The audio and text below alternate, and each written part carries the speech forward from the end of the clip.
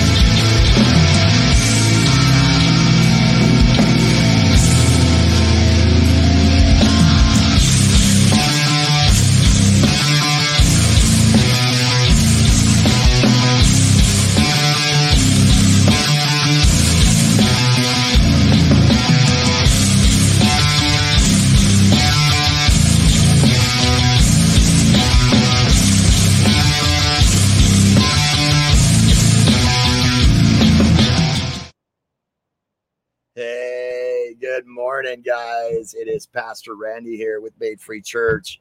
Hope you guys are having a great morning. I just came home from an interview and got the job. It doesn't pay a whole lot, but it's a job for right now. So thank you guys for your prayers. I start Monday, and praise God. You know what I mean?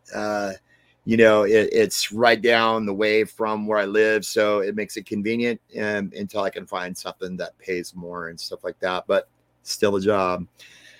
So, guys, we're going to continue our study here in the book of Luke, and we're going to be talking about Joseph and Mary and Jesus. We're going to be in Luke chapter 2, verses 21 through 24.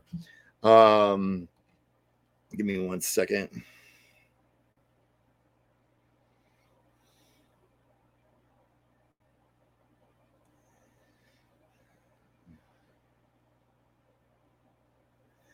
Yeah, my buddies texted me about the job interview. So,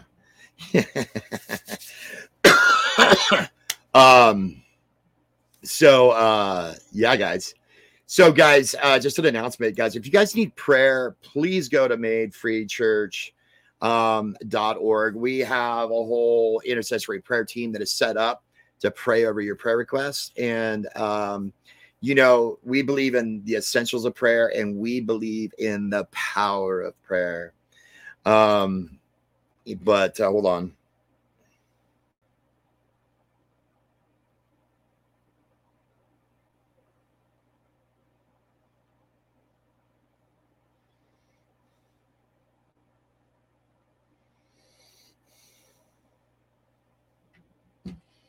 So sorry, they're talking to me right now over text messages. So we're going to be in Luke. We're going to be in Luke chapter 2, verses 21 through 24. So let's get into prayer. Heavenly Father, we just praise you and we worship you and we thank you for all that you do and taking care of us, Lord, and just thank you for our salvation. Thank you for all that you do. We just thank you, God, in Jesus' name. Amen. All right.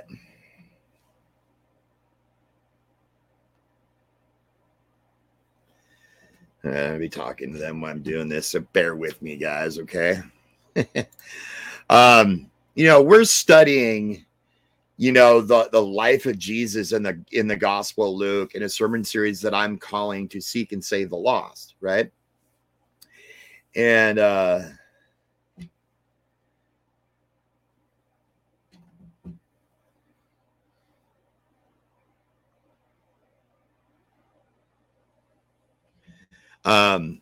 so we have looked at Luke's description of the birth of Jesus.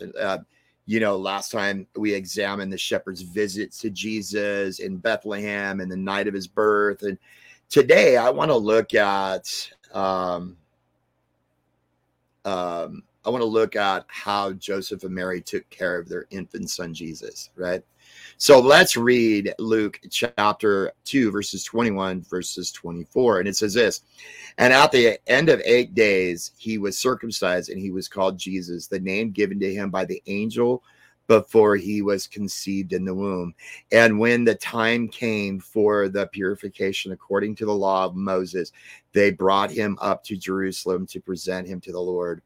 As it is written in the law of the Lord, every male who first opens the womb shall be called holy to the Lord, and to offer a sacrifice according to what is said in the law of the Lord, a pair of turtle doves or 2 young pigeons. You know, most parents, you know, get very excited about the arrival of a newborn. You know, months before the birth, the parents prepare for the arrival of the baby. You know, they buy clothes, furniture, car seats, stroller, toys, cribs, stuff like that. And then they pick a name, you know, and dream about a life with the precious gift, right? A friend of mine just had a baby and he went through that. And you know, it's good to see he's a new dad, first time dad. And praise God for him, you know, praise God for his little baby girl. And, you know, guys, pray for him. His name's Raph. He's a good guy.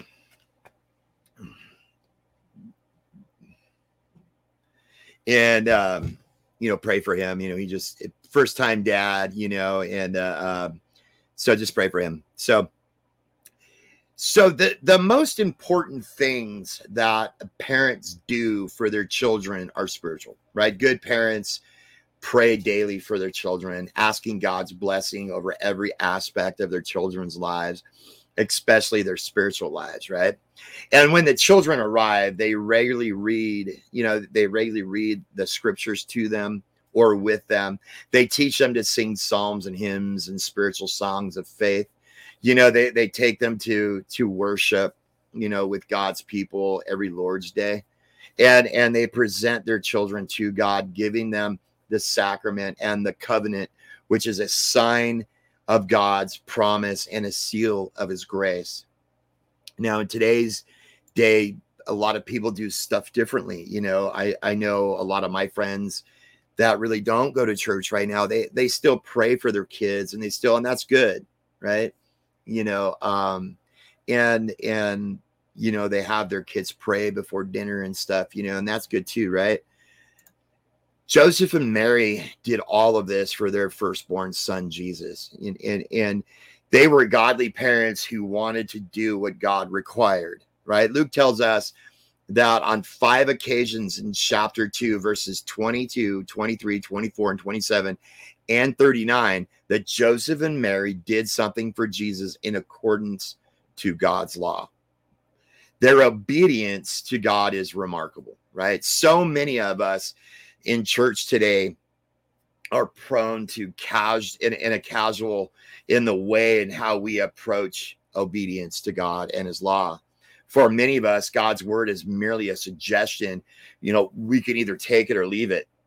But that is why it is so important for us to examine the account of Joseph and Mary and Jesus in Luke chapter 2, verses 21 through 24. An analysis of the account of Joseph and Mary and Jesus will demonstrate the obedience of Joseph and Mary.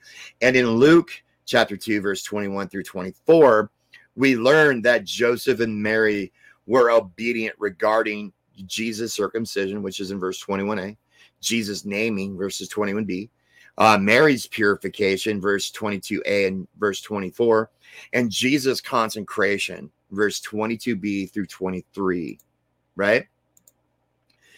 So first, let's look at Joseph and Mary that were being obedient regarding Jesus' circumcision. You know, Luke tells us in verse 21 that at the end of 8 days, Jesus was circumcised, right? Joseph and Mary knew God's word. They knew that God's law required their newborn son to be circumcised on the 8th day. And God introduced the sign of the covenant to Abraham. And he said to him in Genesis chapter 17, verses 9 through 14, he says this, and God said to Abraham, as for you, you shall keep my covenant, you and your offspring after you throughout their generations. This is my covenant, which you shall keep between you and me and your offspring after you. Every male among you shall be circumcised.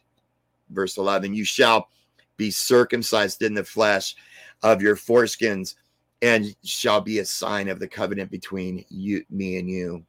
He who is 8 days old among you shall be circumcised. Every male throughout your generations, whether born in your house or bought with your money from a foreigner who is not your own offspring, which is calling a slave, right? Both he who is born in your house and he who is bought with your money shall be surely circumcised. So shall my covenant be with your flesh, an everlasting covenant. And any uncircumcised male who is not circumcised in the flesh of his foreskin shall be cut off from his people, and he has broken my covenant. It's pretty hardcore, man. You know what I mean? You know, God doesn't mess around with his law, guys. I mean, he really, really doesn't. So, you know, let's take a look at even more.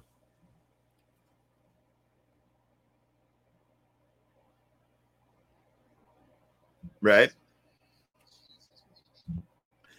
All right. So, and second, the circumcision was a seal of God's grace, right? Abraham did nothing to earn or deserve God's favor. He was a no-name pagan born in Ur, a powerful city in southern Babylon. His father Terah looked at Abraham and several of his family members, or took Abraham and several of his family members to Ur and wanted to settle in the land of Canaan, but decided to settle in Haran, right? Which was hundreds of miles north of Canaan. You can see that in Genesis 11, verses 27 through 31. Nevertheless, one day God simply called Abraham to himself and said to him in Genesis 12, verses 1 through 3, go from your country and your kindred and your father's house to the land that I will show you, and I will make you a great nation, and I will bless you and make your name great, so that you will be a blessing. And I will bless those who bless you, and him who dishonors you I will curse. And in you all the families of earth shall be blessed. Guys, God's grace in his unmerited favor to the undeserving, and circumcision is a testimony of the truth of the glorious gospel. Right? Oh, we got. There you are, brother. So good to find the online teaching. Lots of love from Uganda. Hey, thank you, brother. Thank you for being here, man. We love all of our people in Uganda. We have a church in Uganda too. It's Made Free Church Uganda, just so you know. Pastor Henry leads that up. Anyway, so there's a fascinating but little known account in Exodus regarding the time that the Lord wanted to kill Moses, right? Moses, had his burning bush encounter with God, and God called him to go back to Egypt in order to lead the people of God out of Egypt. And after trying to get out of it, trying to get out of being called up for duty, Moses finally relented and started out for Egypt, along with his Zipporah and his sons. And then we read this fascinating account in Exodus 4, chapter 24 to 26. It says, at a lodging place on the way, the Lord met him and sought to put him to death. Then Zipporah took a flint and cut off her son's foreskin and touched Moses' feet with it and said, surely you are a bridegroom of blood to me. So he let him alone. It was then, she said, a bridegroom of blood because of the circumcision. Now, what's going on here, right? God remembered his covenant, right? Covenant promise, right? You see that in Exodus 22:24, right? And he expected his people to remember the conditions of the covenant as well. See, Moses was held responsible for the conditions of the covenant that required him to circumcise his son. You can read about that in Genesis chapter 17, verses 9 through 14. Moses had not circumcised his son on the 8th day, right? Failure to obey God would lead to being cut off from God's people. Moses' failure to circumcise his sons could have led to his death, right? Had it not been for his wife's action, God takes non-compliance with his law very seriously, guys. You know what I mean? And because of his wife's action, Moses got left alone and still was used. Moses was in sin, but still was used. Now, Joseph and Mary knew that, right? And they knew that Jesus should be circumcised. Of course, Jesus did not need a sign or a seal of circumcision in the same way that others males did. Jesus was the reality of the promise to which the sign pointed. He was the seal of God's grace, right? Nevertheless, he also came to fulfill every jot and tittle of the law, right? So, when people look at the law, right, the law of God, they say, "Oh, we don't need to follow that." Yeah, you do, because every jot and tittle of the law, God looks at, right? So, if he had not been circumcised, he would not have been regarded a true Jew, right? He would have been cut off from the people of God, and the law of God would not have been fulfilled in his life.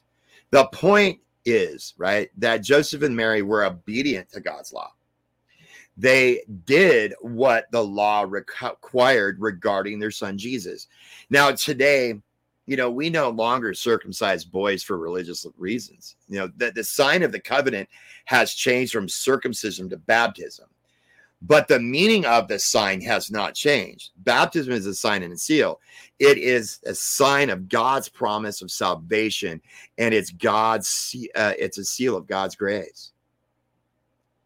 That's why the sign should be applied to infants, of believing parents today, right? Mom and dad do not neglect the sacrament of baptism for infant children. Right? God requires it, right? I used to be really against baby baptisms until I started to do a study on baby baptisms, right? I believe that God requires it, right? And good parents will bring their children to be baptized into obedience to God's word.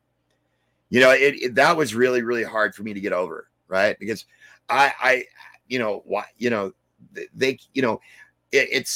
and from what I've learned behind baby baptisms is that it's required by the parents, right? It's required by mom and dad, right? You can call it baby dedications, you can call it whatever you want, but God requires it, and it's biblical, right? So second, Mary and Joseph were obedient regarding Jesus' naming, right? In keeping with Jewish custom of the day, on the day of his circumcision, he was called Jesus, the name given by the angel before he was conceived in the womb. You can see that in verse 21b. The name Jesus is the Greek equivalent of the Hebrew name Joshua, which means Jehovah saves. What a fitting name for the Savior, right? Now, Luke had earlier told us about the angel visiting Mary and announcing that she would give birth to a son, and his name, and he also told her in Luke 1:31, and behold, you will conceive in your womb and bear a son, and you shall call his name Jesus. Jesus was conceived in a supernatural way, and Joseph wanted to divorce Mary quietly because that she was pregnant, though he thought that she was pregnant by another man, right? But however, by the kind mercy of God, he sent an angel to explain to Joseph what was happening, right? And he also told Joseph in Matthew 1:21, she will bear a son, and you shall call his name Jesus, for he will save his people from their sins. So the angel told both Joseph and Mary what to name the child. Perhaps, when they first got betrothed, they may have, suggested names to each other that they would like to have their kids, right? But now God had instructed them via the angel. They were glad that they were gladly to obey God. You know what I mean? And they named their child Jesus in accordance with God's word to them. Now, third, Joseph and Mary were obedient to regarding Mary's purification. Like Luke tells us in verse 22a, that when they came for their purification according to the law of Moses, they did so. There most likely refers to Mary and Joseph. However, the purification applied only to Mary. So there is used loosely of the purification being a family matter. And Joseph, as the head of the family, was responsible for ensuring that the purification was carried out according to the law of Moses. But what is purification, right? A woman who had just given birth was considered unclean. The loss of blood signifies that one was incomplete, therefore unclean. In Leviticus 12:1-4 says, the Lord speaking to Moses, saying this, speak to the people of Israel, saying, if a woman conceives and bears a male child, then she shall be unclean for 7 days. And at this time of her menstruation, she shall be unclean. And on the 8th day, the flesh of the foreskin shall be circumcised. Then she shall continue 33 days in the blood of her purifying. She shall not touch anything holy, nor come into the sanctuary until the days of her purifying were complete. So the mother of a male child was considered unclean for 40 days after the birth of her child. During that time, she could not even enter the temple courts, right? So when the 40 days of her purification ended, she was restored to full participation with the temple worshipers by means of offerings. And God told Moses that what was required for the offerings, right? In Leviticus chapter 12, verses 6-8. And when the days of her purifying are complete, whether for a son or for a daughter, she shall bring the priest out the entrance of the tent of the lamb, a lamb a year old for a burnt offering, a pigeon or a turtle dove for a sin offering. And he shall offer it to the Lord and make her atonement for her. Then she shall be clean from the flow of her blood, right? This is the law for her who bears a child, either male or female. And if she cannot afford a lamb, she is to take 2 turtle doves or 2 pigeons, one for a burnt offering, the other one for a sin offering. And the priest shall make the atonement for her, and she will be clean. Mary went to Jerusalem to offer a sacrifice according to what was said in the law of the Lord, a pair of 2 turtle doves or 2 pigeons, right, in verse 24.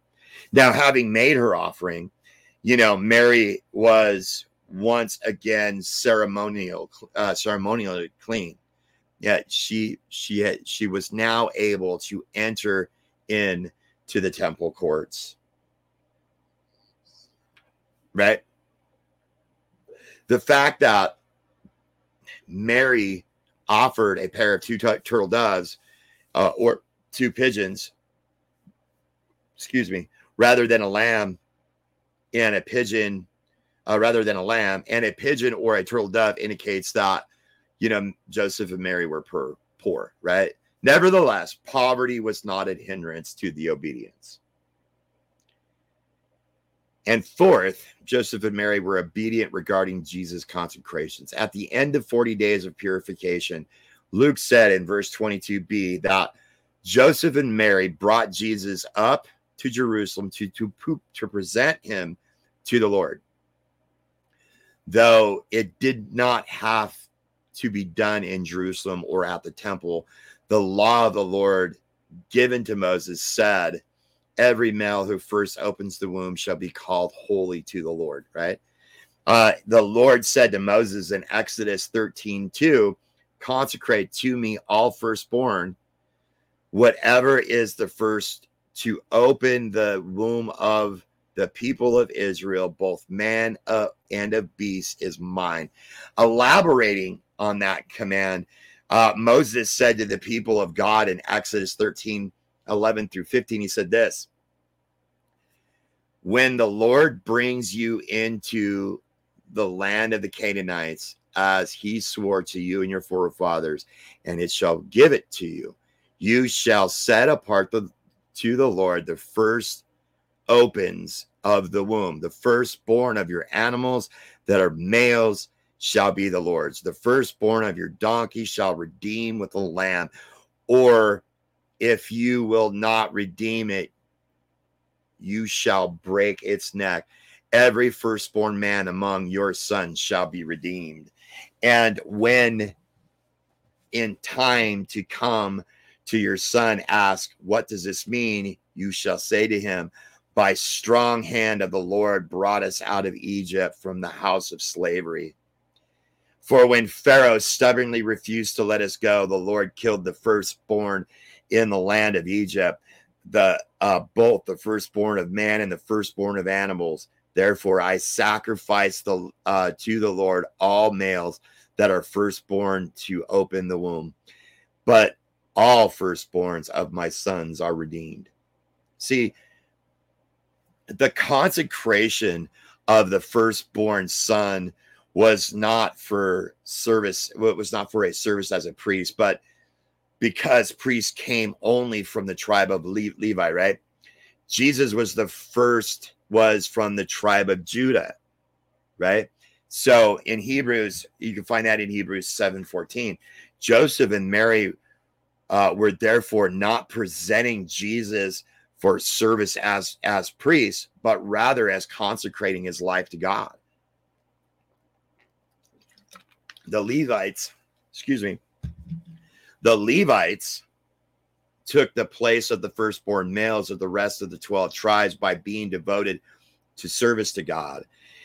In Numbers chapter 3, verse 12 and 13, Moses writes this: "Behold, I have taken the Levites among the people of Israel instead of every firstborn who opens the womb among the people of Israel. The Levites shall be mine, for all the firstborn are mine. On the first day I struck down all the firstborn in the land of Egypt, and I consecrate for my own all the firstborn of Israel, both man and beast. They shall be mine. I am the Lord." Right? Yeah. I love God's word, man. You know what I mean? I really, really do. But in return, they're being exempt from priestly duty. A redemption price had to be paid for the firstborn sons of the other tribes. So in Numbers chapter 18, verses 15 and 16, God said to Aaron, starting in chapter 15, it says, "Everything that opens the womb of all flesh, whether man or beast, which they offered to the Lord, shall be yours. Nevertheless, the firstborn of man you shall redeem, and the firstborn of unclean animals you shall redeem. And their redemption price at a month old, you shall redeem them. You shall fix at 5 shekels in silver, according to the shekel of the sanctuary, which is 20 ganars." Israel was a theocracy with the priests, right, and the Levites doing much more work of governing the country, right? You know, the 5 shekels, which at that time was a significant amount of money paid by the families for the firstborn sons of the other tribes to help defray the cost of running a government. Though it is not explicitly stated in the text, but it is reasonable to assume that Joseph and Mary paid the 5 shekel redemption fee for Jesus, since they did everything that was written in the law of the Lord.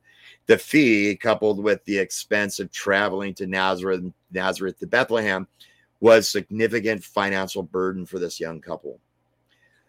Joseph and Mary wanted to obey every command of God, so they consecrated Jesus to God's service and paid the redemption fee for Jesus, right? But like all people of God who are serious about their relationship with God, they found great joy in obeying the law of God. You can see that in Psalms, chapter 1, verses 2, chapter 40, verse 8, in chapter 1, 119, verse 70 through 77, right? So now, after having analyzed the account of Mary, Joseph, and Jesus in Luke chapter 2, verses 21 through 24, we should obey God. Joseph and Mary's obedience to the law of God shine brightly in account surrounding the birth of Jesus. The law of God required that every firstborn male should be circumcised as a sign of God's promise and a seal of his grace. And so Jesus was circumcised. The angel told Joseph and Mary to name the child Jesus, which they did without hesitation or reservation. Let's see that the law of God required purification for Mary after giving birth to Jesus. She went through 40 days of purification, most likely while staying in Bethlehem, and brought the offering required by law in order to become ceremonially clean again. And finally, Joseph and Mary brought Jesus to Jerusalem to consecrate him to God and also pay the redemption fee, since Jesus was their firstborn son. Their example is an example to us. Our obedience is a sign of our love for God. Our obedience does not earn us the right standing with God, but rather it is an evidence of our standing with God. You know, one reason why the church in America is so weak, because professing Christians pick and choose which commandments they will obey. Guys, this should not be. Let us make a commitment today, as the blood-bought children of God, and as adopted heirs of the kingdom of heaven, to do all within our power to obey all God commands. Amen. Guys, it's so important that see, just because we have a new covenant doesn't wipe out the law of God. You're going to say, Pastor, man, you're being legalistic. Well, maybe so. But it still doesn't change the fact that the law of God requires, it's still required. It still doesn't change that fact, right? So what do? We obey God. We love others. We love God with all our heart, mind, and soul. And we love our neighbors as ourselves. That is what's good. And that's what honors God, is obedience to his law and to his commandments. You know, people say, well, how I'm a sinner, man. Of course we all, the Bible says, and in Romans 8 that we all, or I think Romans 8, 7 or 8, that we all fall short of the glory of God. No one chases after righteousness. No one chases after God. No, not one. Guys, let's make a commitment in this new year to be obedient to God and to evangelize and to invite people to come to church and to share the gospel with people. Let's do that today, shall we? Amen. All right, guys. It's the end of Bible study. I hope you guys are blessed. I know I know I am, man, and I want to thank you for watching. Heavenly Father, we thank you for your word. We thank you for this time, and we thank you for the opportunity that we get to listen and share your word, Lord. We thank you for the book of Luke. We thank you for your word. We thank you for our salvation, Lord. Bless our day.